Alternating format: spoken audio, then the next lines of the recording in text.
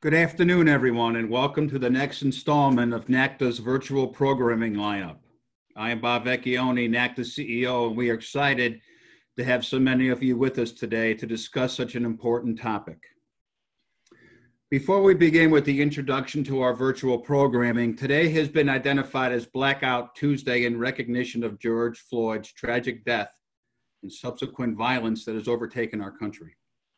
As educators of young women and men, we now need more than ever to listen to the voices of our student athletes to bring heightened awareness to the racism and oppression in our country. NACDA's Blackout Tuesday message is as follows. We stand with the nation's athletics directors. We stand with your staff. We stand with your student athletes. We stand with your institution, fans, and communities. We may never fully understand, but we listen and learn. And we stand with you to bring heightened awareness and equality for all. NACDA is committed to playing a vital role as our intercollegiate community works together to build a platform for awareness and fight for change.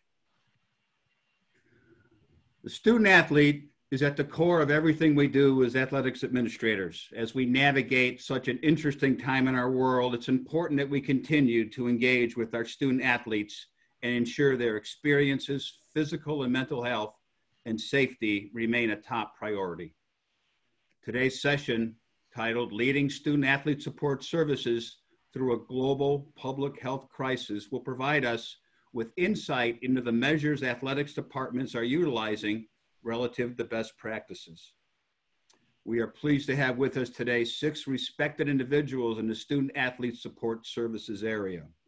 These individuals are leaders within N4A and will help us to understand how this increasingly turbulent time in our history is impacting our students and what tools they are utilizing to provide guidance and positive reinforcement.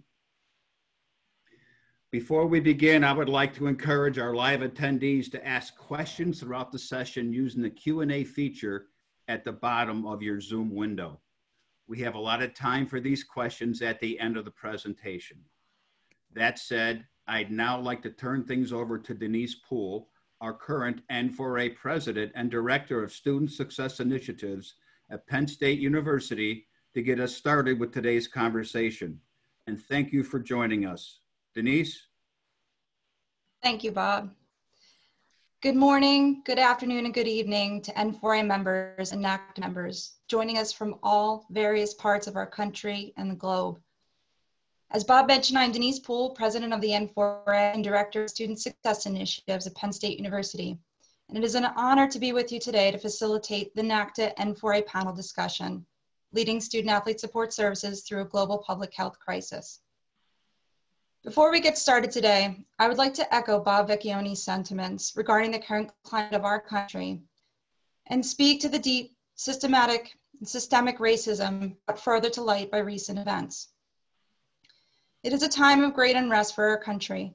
For the past 3 months, we have witnessed COVID-19 disrupt and destruct the fabric of our culture and the health and safety of our communities. We've also witnessed this deadly public health crisis disproportionately harm communities of color and those who are economically non-advantaged.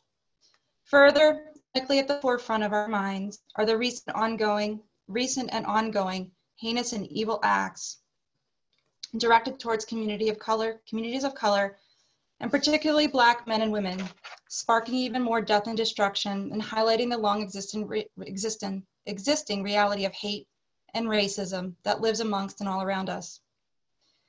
Many of our members and the student athletes whom we serve have been deeply and directly impacted by the weight of this reality.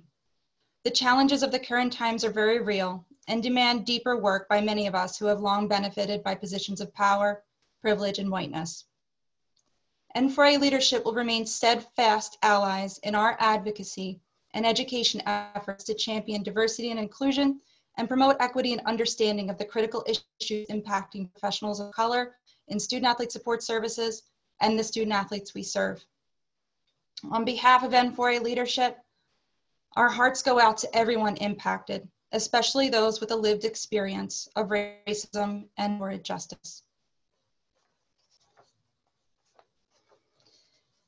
Today, we have the unique opportunity to spend the next hour together, albeit virtually, for a conversation with a handful of industry leaders who together possess many decades of experience overseeing student-athlete support services. We'll find out a bit about how their experiences have helped them as they provided leadership to their units through a time of remote learning and social distancing, and what they have learned thus far through the process. We will be breaking today's conversation down into 4 topic areas: academic support, student-athlete development and wellness, staff wellness, and department and institutional leadership. And we will wrap up our conversation, as Bob mentioned, with a Q&A at the end. I'll be directing most of my questions to the panelists directly, but I have also reminded all of our panelists to raise their hand via the participant panel in Zoom if they'd like to add any additional thoughts to any particular response. I'd like to now ask our panelists to take a moment to introduce themselves with their name, institution, and position title. And Kim, we'll start with you first. All right, thank you, Denise. Welcome everyone. My name is Kim Durand. I'm the Senior Associate Athletic Director for Student Development at the University of Washington in Seattle. Next, we'll go to Ursula. Good morning, good afternoon, welcome. My name is Ursula Gurney. I'm a Deputy Athletics Director and Senior Women Administrator at the University of Missouri in Kansas City. And next we have Joe. Hi everyone, Joe Lucky, University of Cincinnati, serve as Senior Associate Athletic Director for Student Athlete Support Services. And Jackie. Hi everyone, Jackie Nicholson. I'm Associate Athletic Director for Academics and Compliance and Senior Women Administrator at Albany State University. Last but not least, we have Maggie. Yeah, hi everybody. Magdi El-Shahawi here, Deputy Athletic Director, Academics and Student Development at the University of Georgia. Thank you so much. So beginning with the topic of academic support, I'd like to kick things off with a question for Magdi. Magdi, it is without question that many of us have found ourselves scrambling to quickly and efficiently flip in-person services over to a remote and virtual setting. I'm wondering if you can share with us how you might view any of the changes and adjustments that your academic support unit has made to the regular service as improvements and potential improvements, and also which new practices you may consider continuing into the fall 2020 semester. Denise, well, first of all, we saw actually we could get a lot done virtually. There was a lot of apprehension at the time back in March when everything shifted to an online platform, but first starting out with tutorial and getting our students onboarded and our tutorial staff onboarded into how to conduct sessions virtually, remotely, and how that was going to work out. And what we found through that using the Zoom technology is that it actually worked better than we could have imagined, in many cases better than our normal tutorials. Number one, we thought that the quality of tutoring improved mainly because all of our Zoom sessions were recorded as well as periodically monitored by hosts dropping in for evaluations. So tutorials were more efficient. There wasn't as much socializing going on that wasted time between the student athletes and tutors. We also believe that the monitoring aspects helped us in the academic integrity arena. In a traditional tutorial setting, our tutors would be sitting in a room with the student athlete, and in some sense, you don't always know what's going on, whereas on the Zoom sessions, the recorded feature allowed you to pretty much observe any tutorial you could. We thought that the virtual tutoring sessions were more convenient for both the tutor and student athlete. They didn't have to drive into our facility. They could do it from the comforts of their own home. They didn't have to deal with parking issues and even nighttime safety issues, which isn't much of an issue where we're at, but I imagine across the country, there could be issues with that, with student athletes maybe not wanting to stay late at night due to safety issues walking back to their dorms or residential facilities. So overall, we felt very good moving forward. We do plan to actually conduct our tutorial, basically our subject tutorial sessions, via the Zoom format for the foreseeable future. We thought it worked well. What that allows us to do in our facility is really reserve space more for academically at-risk student athletes, where we could do in-person work with them, with the learning specialists, with our mentors, and conduct structured study sessions without the distractions of having everyone hosted in our facility. So through this experience, we found some best practices that we're going to adopt moving forward. Thank you so much. And actually, your comments about working with at-risk students is a great segue to our next question. So as a follow-up, a question for Kim. Kim, how have the changes that you've implemented at the University of Washington helped provide heightened support or perhaps added some challenges when working with your more at-risk student athletes? Yeah, great question. I'll first do a shout out to our quarter friends. Many of us are still in spring quarter. We're week 10 of a 10-week quarter and then we'll enter finals week. So we're still in the thick of things. And I think we've learned a lot along the way. I think a couple of things, not really echoing a lot of the things that Magdi said. So much of what we had to do, we had to kind of adapt on the fly. And some things that we probably weren't necessarily anticipating that were going to become challenges when we had to move to a remote situation with our student athletes virtually all over the world. So we know our student athletes love structure. There was none pretty quickly. They were in unique living situations, as we know.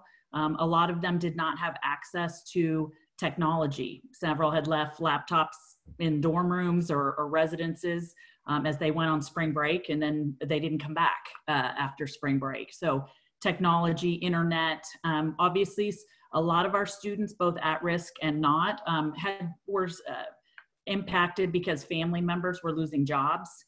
They had other family obligations where they were taking care of siblings often when parents were. So all these were things that kind of unfolded the longer we were in kind of this model.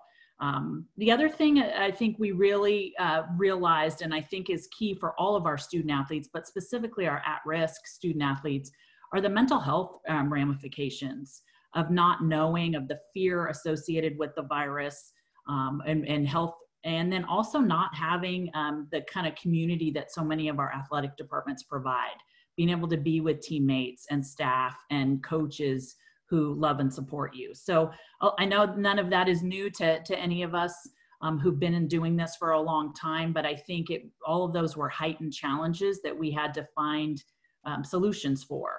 And so a couple things, I think one of the benefits or one of the key things that we have learned from is the ability to get coaches involved in a way that we never had. We had a lot of coaches, as all of you did, with a lot of free time on their hands. And we could channel that energy to help support what we were trying to accomplish with our student athletes academically, as well as in the student athlete wellness and student athlete development area. So we have a couple of our coaches that start every morning at 9 a.m. with a team rally meeting. And so that helps us ensure our student athletes are up and ready for class, that they kind of have a motivation and a touch point community touch point with their team and their coaches. It's really shown, again, our student athletes, how invested our coaches are in their overall academic success and well-being. So that's been helpful. Coaches have been monitoring study table for us. They actually are more apt to be able to follow schedules, know where their students are, when they can and can't be bothered with classes, et cetera. Certainly there's been longer hours for staff and for students, but some of that one-on-one engagement and the ability to lengthen those sessions or have multiple sessions have really helped to, I think, to keep our student athletes engaged and to really assess. The other things that have been hard, speaking to the mental health piece of this, are most at-risk students, but really student athletes across the board who've had this, their worlds upheaved with all of this, is working through the mental health. So at what level can we provide mental health counseling virtually? There's licensing issues and things like that, but being able to work in that and ensure that students are either getting resources that they need locally where they're residing or virtually through maybe a sports psychologist or a clinical psychologist that's been working with them and making sure that those resources are seamless and that they're getting the services that they need. Thank you so much, Kim, for offering those best practices and also challenges. I'm happy to hear that your coaches have been so helpful. So it's also another good segue to the next question, which is for Jackie. Jackie, can you offer any best practices that have worked for you to help maximize efficiency in offering remote academic support? And then also how those have helped you also uphold academic integrity standards? Well, I think I'm just going to continue off of what Kim just started and talking about our coaches. Coming from a smaller institution where academics falls under me and compliance, and our 2 advisors work on campus, centrally located, not in athletics, had to rely on my coaches a lot to step in to help with that academic piece. So our coaches did most of those weekly check-ins with the students to see how they were doing and making sure they were submitting assignments and submitting them on time. And then we did a lot of things in reminding students of resources that were on campus. The university did a really good job of making sure that we had, tutoring available for all students on campus, not just student athletes, and sending those out. Mentoring programs are still available and working for our students. The advising on campus, they did a really hard push on advising and making sure all advisors had at least 2 touch points with those students on campus. The Writing Center remained open, career services. Every time something went out on the university side, I made sure I resent it to our student athletes. I'm pretty sure they got tired of those academic emails from me as well. They got it from university, and then they got it from athletics as well. So making sure they understood that. Reminding them that having integrity is doing the right thing when no one is looking. Even though you are sitting at home, it's easy to cheat for 2 seconds, but you can get caught very quickly because now professors are really paying attention to it. So reminding our student athletes of that. I did send out, when this first started, the University Honor Policy and Honor Code, and sent that out to all of our students. And I sent it out to SAC on our group meet just to say, hey, please remind your student athletes that the University Honor Policy and code is still in place, even though we're still operating virtually as well. And then make myself available for our students. Sometimes they want to reach out when they have questions and ask those questions, where it's easy to walk into my office and have that question. I made sure I set up those virtual Zoom hours, which means I had to get dressed every day, at least from the waist up, and be available for those students. So that was very important for them to have that touch point and ask questions, and then ask them how they were doing in class, and I did get on the Zoom calls with them. And checking in with them. So those are some of the big things that we did, but making sure we really engage our coaches. That was the easiest way for us to get through this academic piece and made sure we stay on top of it. Was working through our coaches, and they were a big help, and hats off to them. For all those who did step into that academic advising role over the last, I would say, 10 to 12 weeks for all of our students.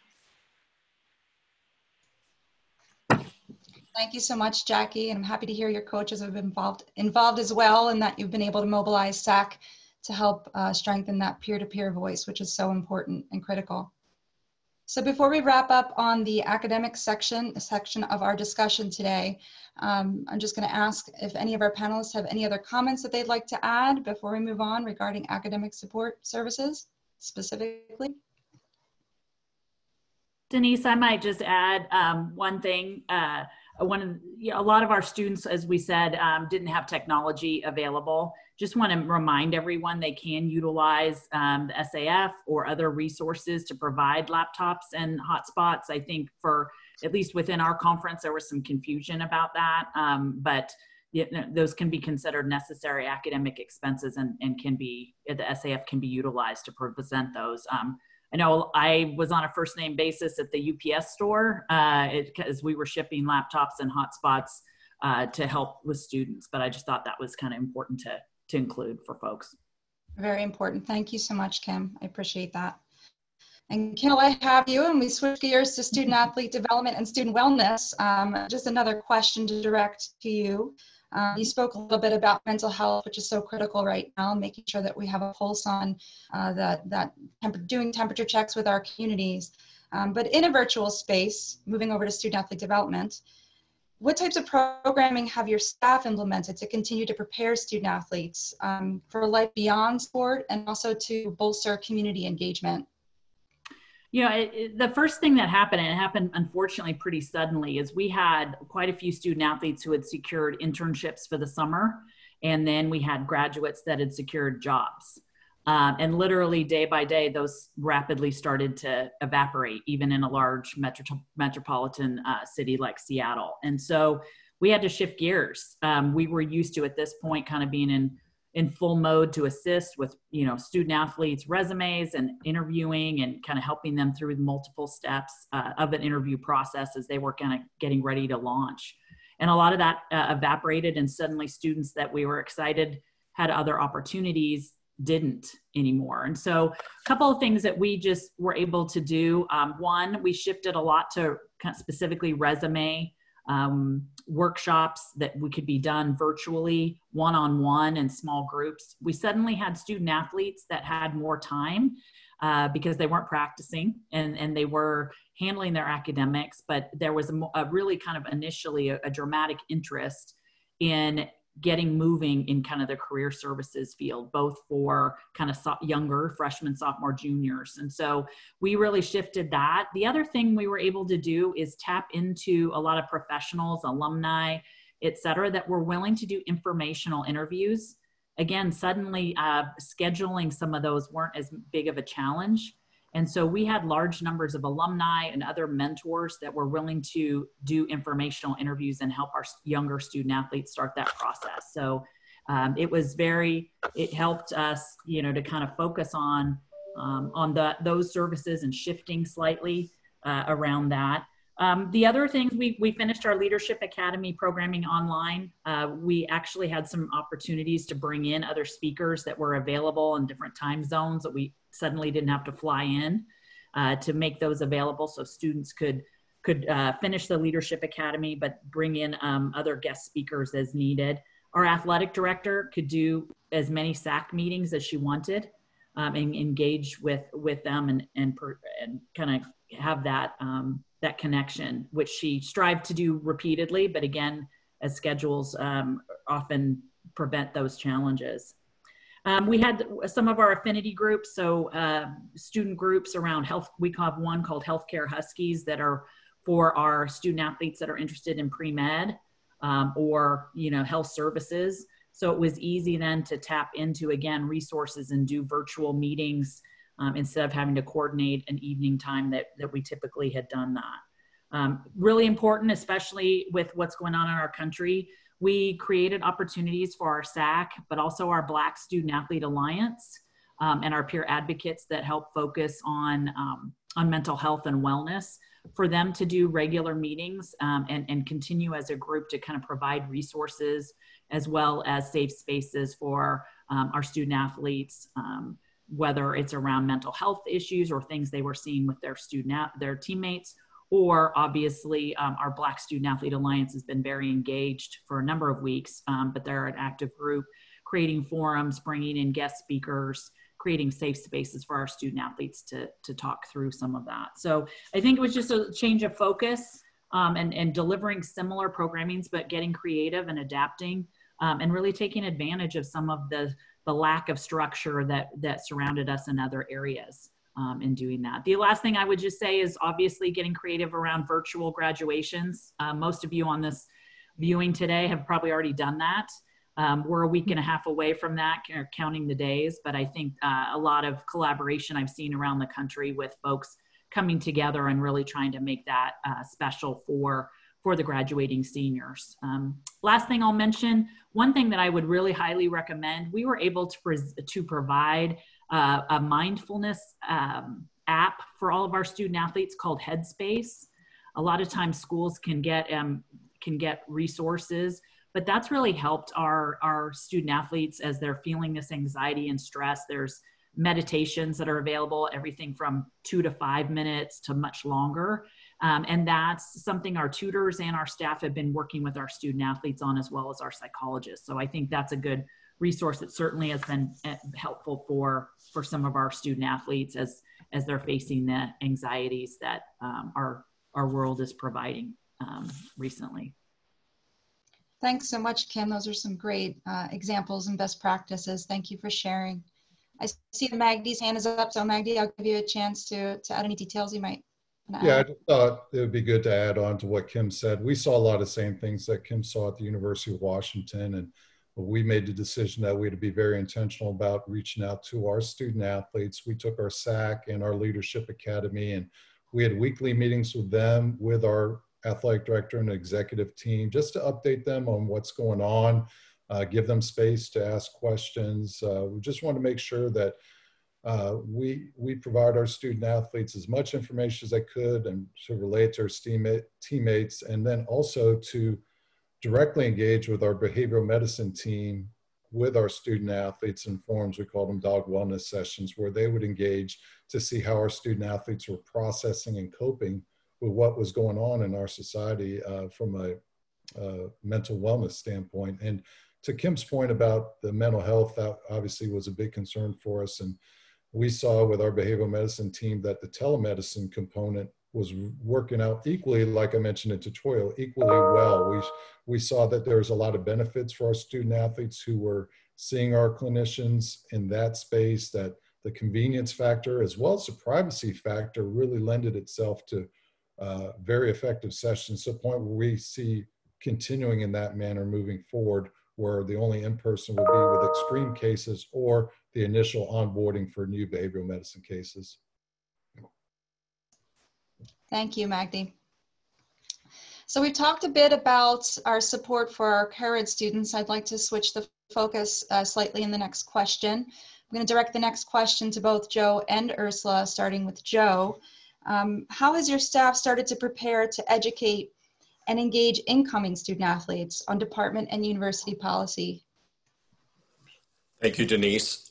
We began our Summer Bridge program actually yesterday. So our football, men's and women's basketball program, we began a remote Summer Bridge program yesterday. The staff used the month of May, once the spring semester was completed, to put together programming and adjust very quickly to a remote summer. Our team, led by our Director of Learning Services, Jen Sturm, and our learning specialists and then counselors assigned to those sports, then communicated with the coaches and the individual student athletes that were incoming. We worked with the coaches to set a remote time in which the content would be shared. We looked at a period in the month of June and July in order to do this. And the goal was to try and keep everything as whole as we could, given what we had done in previous summers. At the same time, we started looking at orientation programming for other sports. I call it really a three-pronged phase. We have the Summer Bridge program in June. Then in July, we have volleyball, women's soccer coming in that we do programming. And right now we're working on a return to campus for those sports. And then we have all the other sports coming in August. And right now we have begun exploring opportunities to do some remote orientation and deciding what content would be in person versus remote. And we're also trying to look at this beyond this summer. What could be opportunities that we look forward and implement this year, but also could be something we adopt for future years. We think it's a great opportunity to engage our domestic students as well as any incoming international students and use some of the new software programming that we've all learned to use in the last 3 months. And right now, that's what's really important to us, is trying to see what can be short-term, but also long-term. We use Game Plan. What would be opportunities through Game Plan with modules? And our university went to a remote orientation, and they are using Canvas and a course that students can go into, and there's programming they'll be doing there. So we're trying to learn from campus's new plan, what we can piggyback there, and then what would be other opportunities that we feel the student athletes specifically need and put into play for August.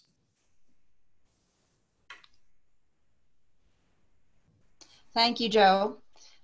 Turning it over to Ursula, so you can weigh in on your response.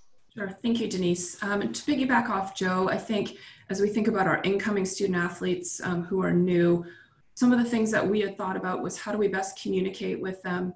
How do we connect with them? So how do you create a connection as a student athlete support staff for individuals that you've had a really limited amount of time with at this point?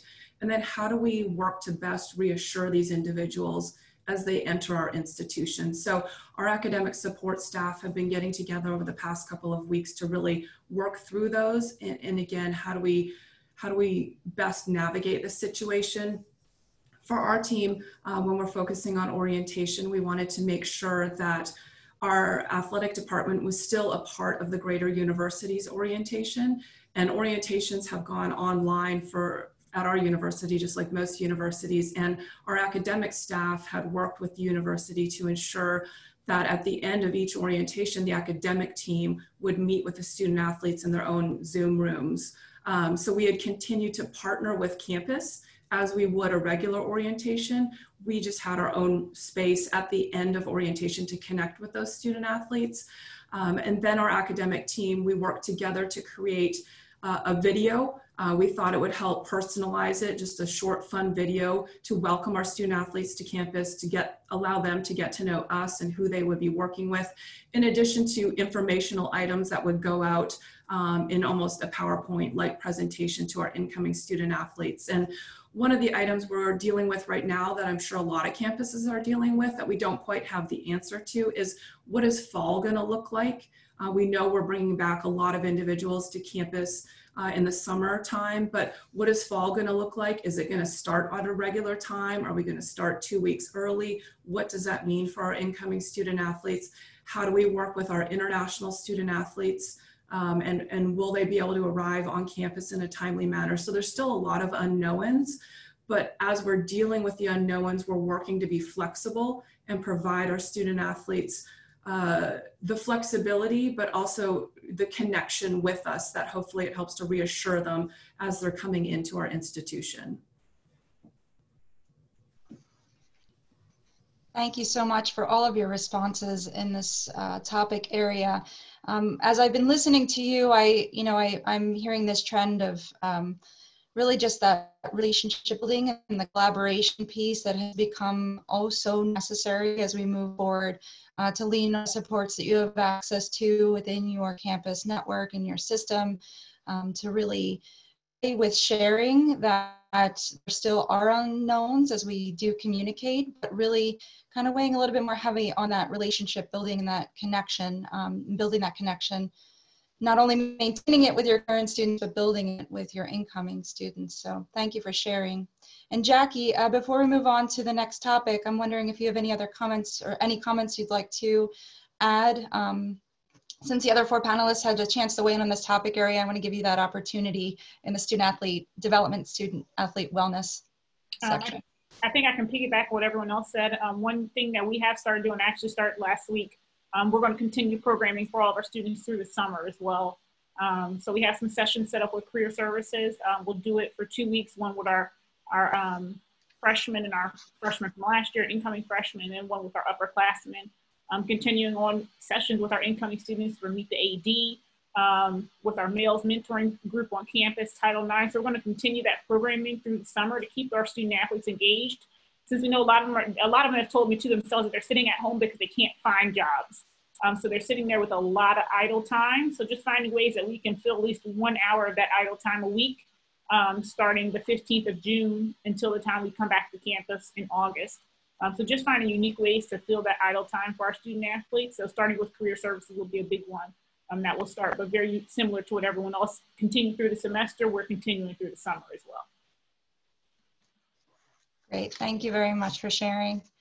And while I have you, Jackie, you're at the top of my list for the next topic area, so don't go too far away or mute yourself.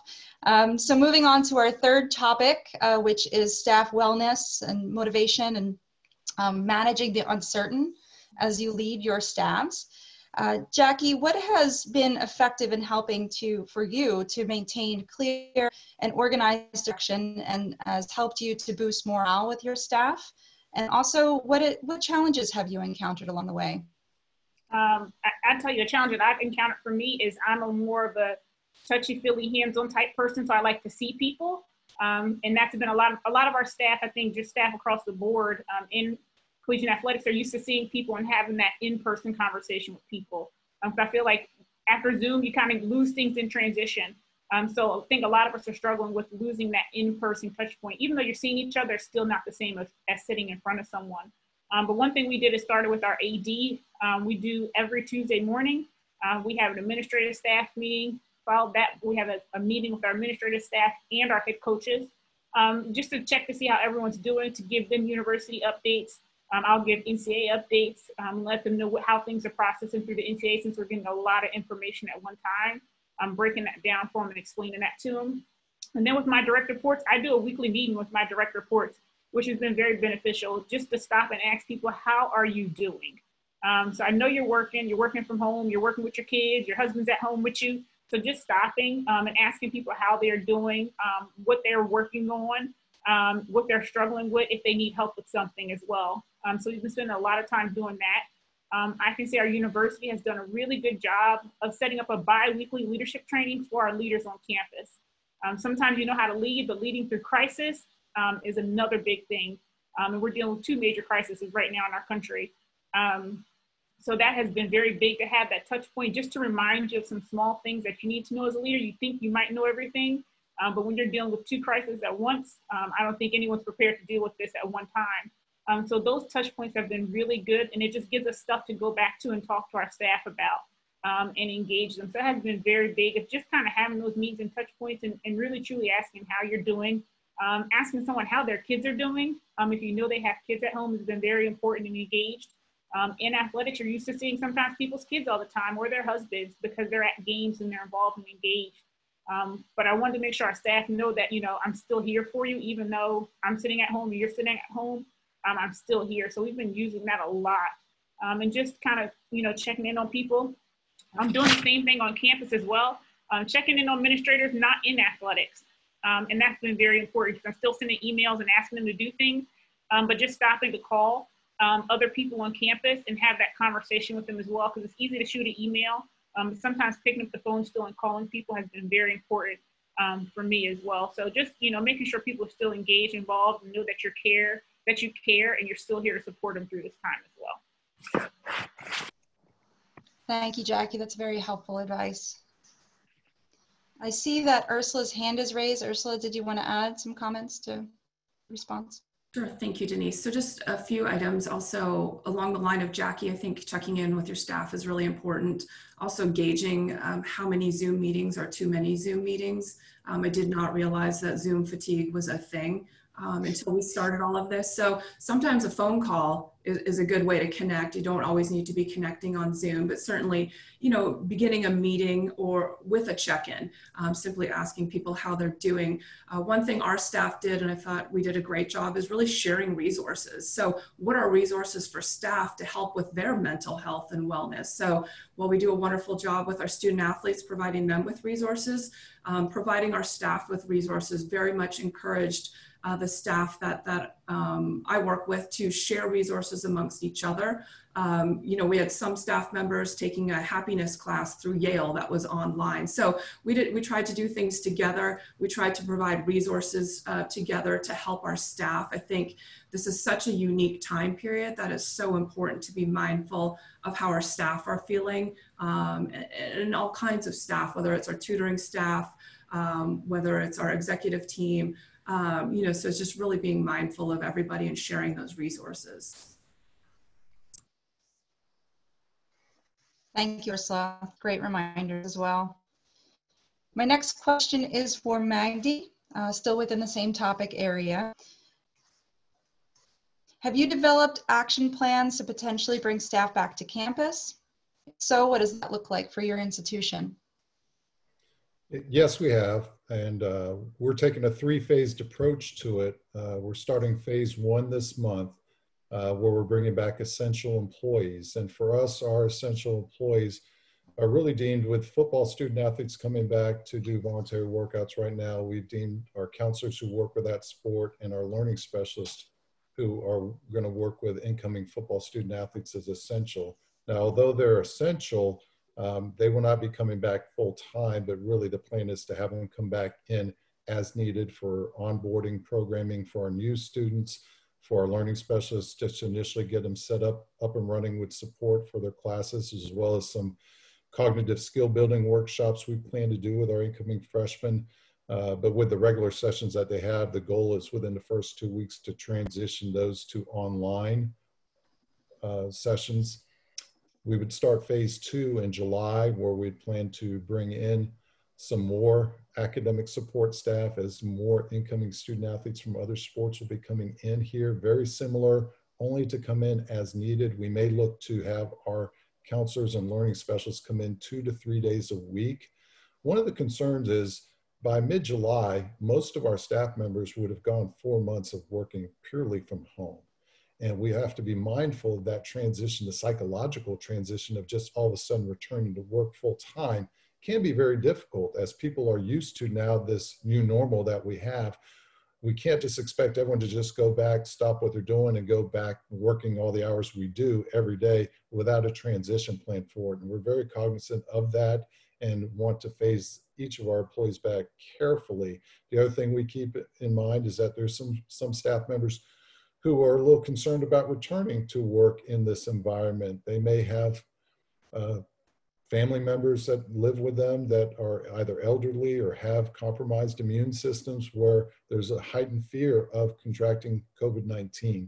So we want to work with all our staff members who have those concerns and still continue to provide telecommuting options. And then when we get back to phase 3 in the fall, come August, when all our student athletes hopefully are set to return, provided the medical community gives us the clearance to do that, that even though we're back in the office full time, that for our staff members, the plan would be to still have our staff rotate, and maybe it's 4 days in, 1 day work from home.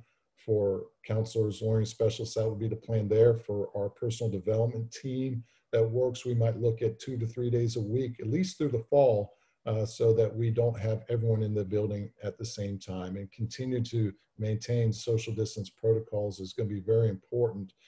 The idea is until we get a vaccine, we are going to be operating in a very different space where all these things have to be considered.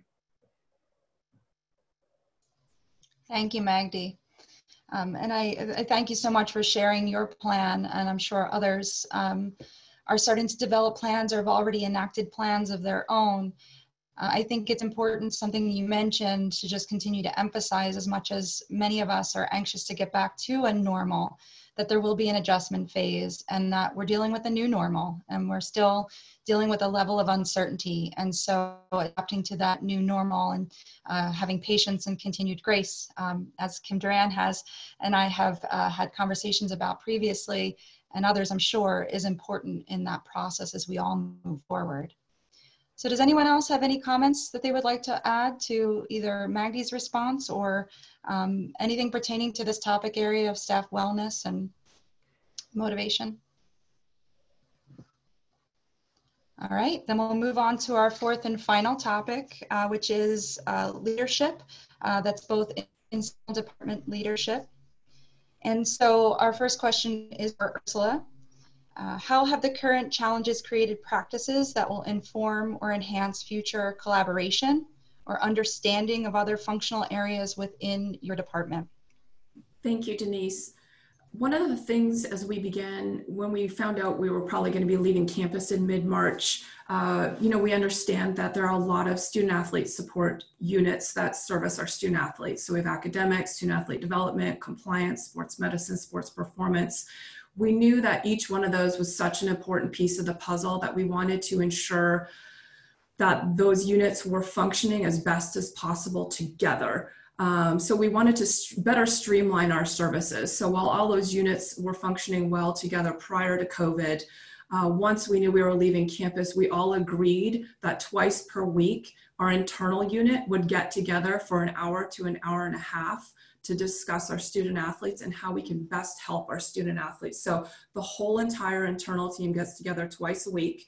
Again, we wanted to streamline our services. We wanted to work efficiently, and we wanted to work with urgency to best help our student athletes. So our unit gets together and we talk. We have a shared document that we created in which we talk about academics, we talk about wellness, and then we also talk about retention. So while the spring semester was engaged, the individuals, whether you were in sports performance, sports medicine, academics, our business office, our compliance office, we would talk about our student athletes, and we wanted to do it to best wrap support around them. So perhaps the academic unit was not able to reach our student athletes that were being unresponsive, yet their athletic trainer was able to reach them and they were more responsive to them. So the academic team could help deliver the message to our athletic trainer to maybe help them get the student athlete the message that they needed to do something for the academic team or attend their tutoring appointments, whatever it might be. And we've actually found this to be one of the most effective spaces for all of us to really learn and grow, not only learn about each other's roles within the department, but we've done a lot of dialoguing on how COVID has impacted our department. We've created a lot of policy that we've presented to the athletics department.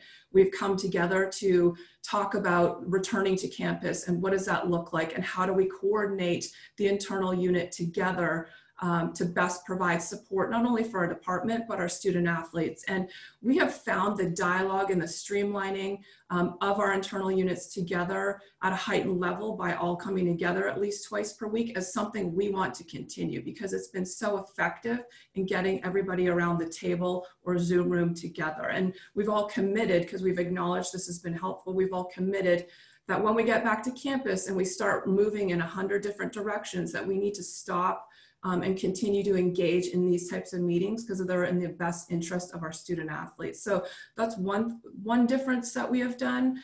The other difference is we've really come together around behavioral health. So many members of our internal unit, including sports medicine and our academic team, select members have come around with our behavioral specialists to talk about the mental health and wellness of our student athletes and how we best partner to ensure that no one's slipping through the cracks, that our student athletes have the services they need, and that we're also delivering the message. Whether it's the behavioral unit or our internal unit, we've also created coordinated communication. So we want to make sure our student athletes are having touch points from members of our internal unit, and coming together has allowed the internal unit to create coordinated touch points. So we use Teamwork. So whether we're sending a message out through Teamworks, whether it's an email message or a text message, again, we try to do a variety of touch points with our student athletes. We've also been able to create that coordinated communication. Thank you so much, Ursula. So again, in that response, hearing a lot of themes and emphasis on coordination and collaboration and really coming together in a true partnership to help move things forward. I'm just sort of curious, just a question that came to me listening to your response. Has anybody had any moments where as a group, as a department or an institution, you've kind of arrived to to a conclusion that, you should have been doing a practice all along because of coming together, because of what you learned through this process so far? Is there anything that kind of comes to mind?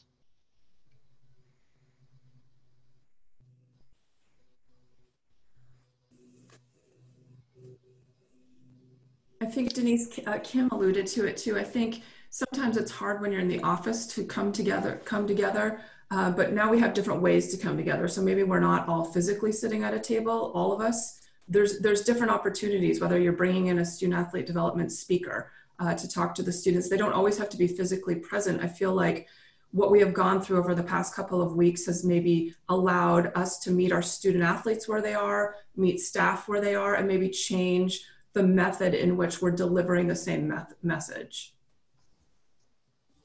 Thank you very much for sharing. So our final question within this section will be for Joe.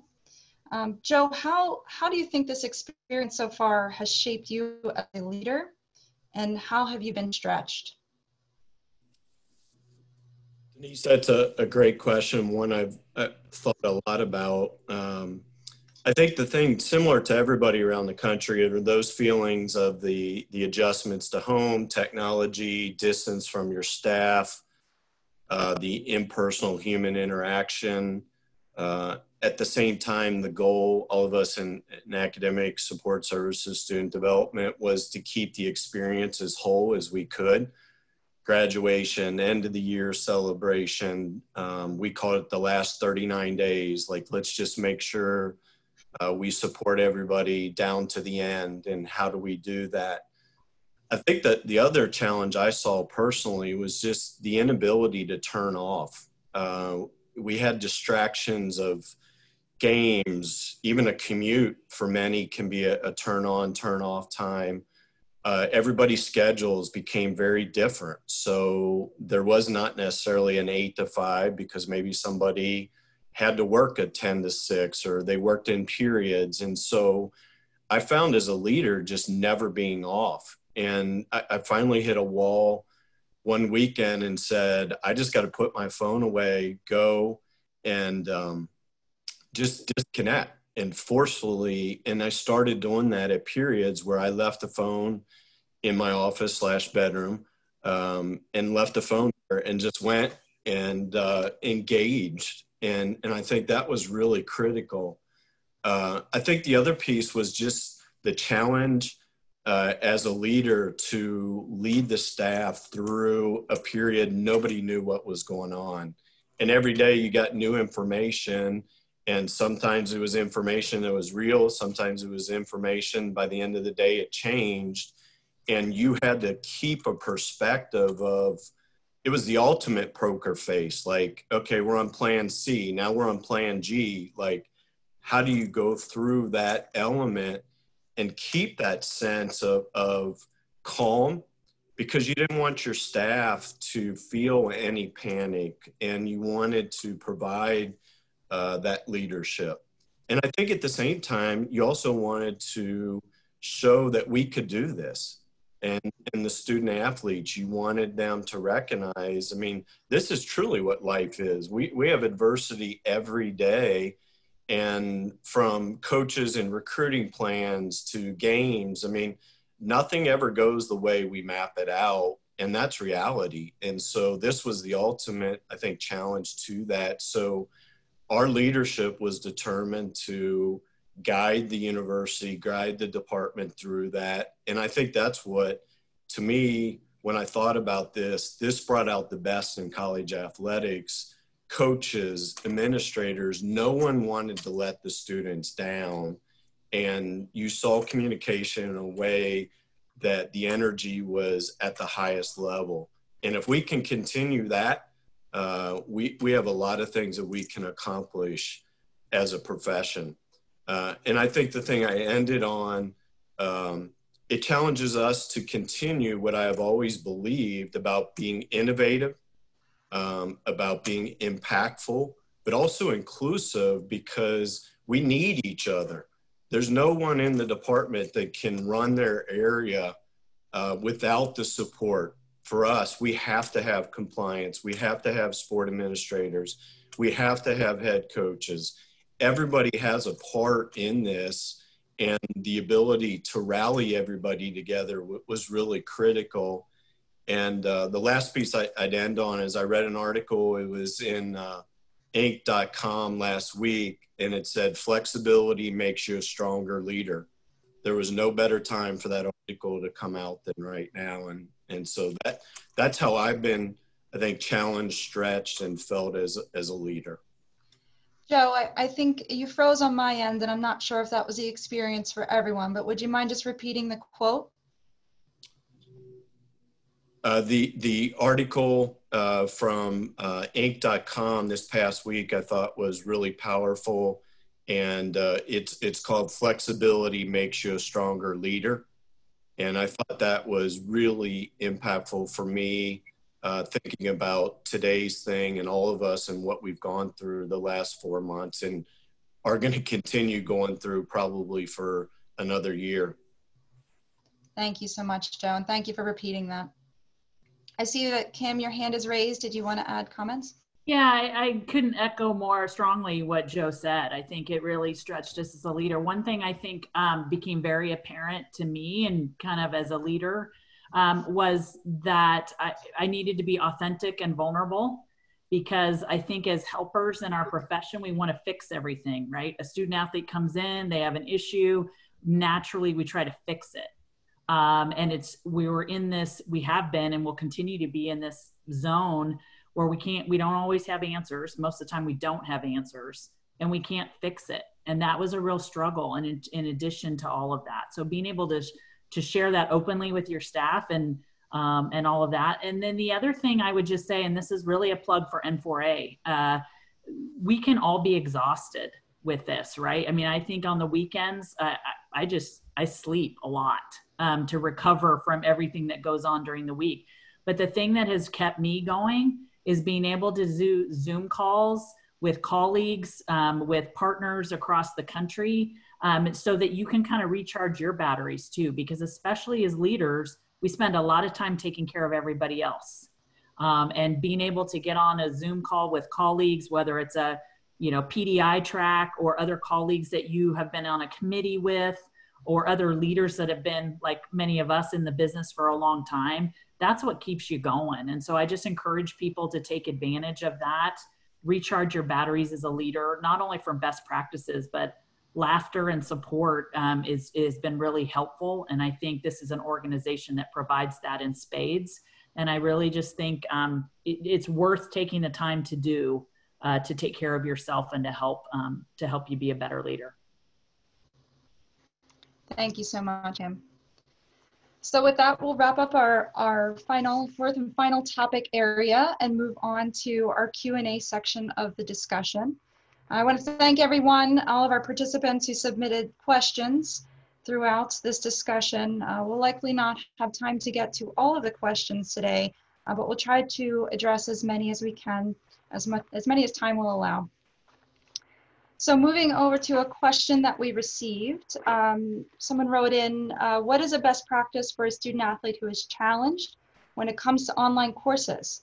One of my men's basketball players fell from a 3-2 to a 2-0 because they are used to classroom interaction, and they gave up because their fear of failure electronically took over. Anyone want to raise their hand and address that question?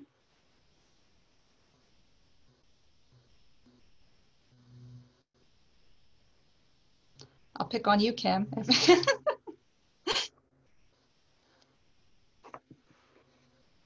I think it's real. We're still facing it. And I think what we have learned is just small bits of motivation, right? And trying to get creative. One of the things that's great when we have our student athletes in person is, what makes them tick. And if they need to get up from a tutoring session and walk around your facility because they can't sit for long periods of time, something like that. I can speak for myself.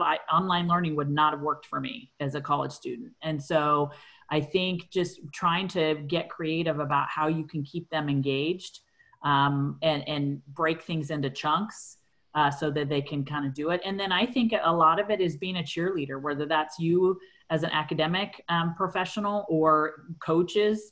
There was sometimes those little cheerleading moments, or the, hey, you're down, you've gotten through another week, just kind of those things to keep it simple, but try to keep positive and keep them motivated is just the only thing I can think of, to be honest with you. I think that struggle is real, and we're all facing it. Absolutely. It's a very real struggle. And there was another question that came in that addresses some of the same concern on a more broader scale, and just asks, how have your universities been addressing any gaps in online learning skills for your student athletes?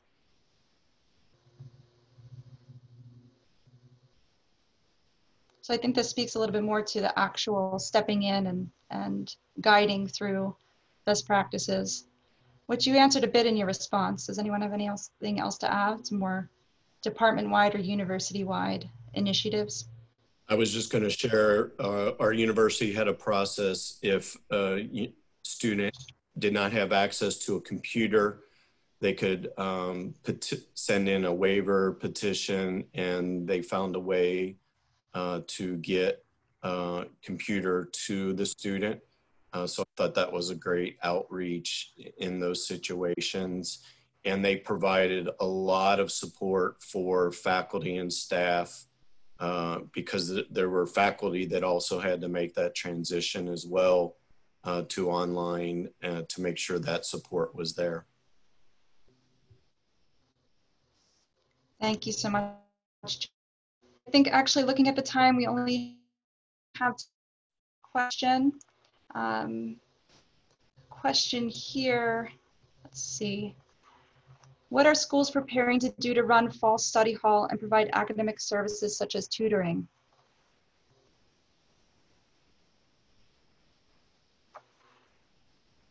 Denise, I can jump in. We're obviously behind semester schools, so we're going to learn from all of you guys as we plan this. I think what we're hearing is it's going to be, at least on our campus, a combination of in-person and virtual, mostly virtual, I think. And so I see us basically continuing a lot of the best practices we've learned through trial and error on this. Whether it be study table or even tutoring, using those virtual outlets to do that. Continue to monitor and do that. But quite frankly, we're going to learn from a lot of you who do a trial and error a little bit before we do. But so far, that seems to be the direction we're headed. Well, thank you so much. Thank you. We are at the top of the hour now, and so we'll have to close up. But I do appreciate all of your feedback and insight that you've been able to offer this afternoon. I want to thank everyone for participating today and joining us. And I wish you all peace and best of luck as you navigate the weeks ahead. And please remember that N4A is offering a virtual convention on June 22nd, 23rd, and 24th. So register. Registration is live on our website, and convention is open to NACTA members. All NACTA members free of charge, our virtual convention. More information can be found at n4a.org. So now I'll turn things over to NACTA to close us out. Bob? Denise and panelists, thank you so much for being with us today. Attendees, thank you. The most important takeaway, we all know what our jobs are, but the most important takeaway, and it's the same thing I tell our athletics directors, you are important. It's important to take care of you. As a servant leader, you put everyone else first. Your student athletes, your coaches, your administrators, you need to take care of you because you serve so many constituents. So please take time, take an hour a day, take 2 hours a day, read, work out, whatever you have to do, but please just take care of you. Thank you, everybody. We're on again next Tuesday. Hope to see you then. Thank you.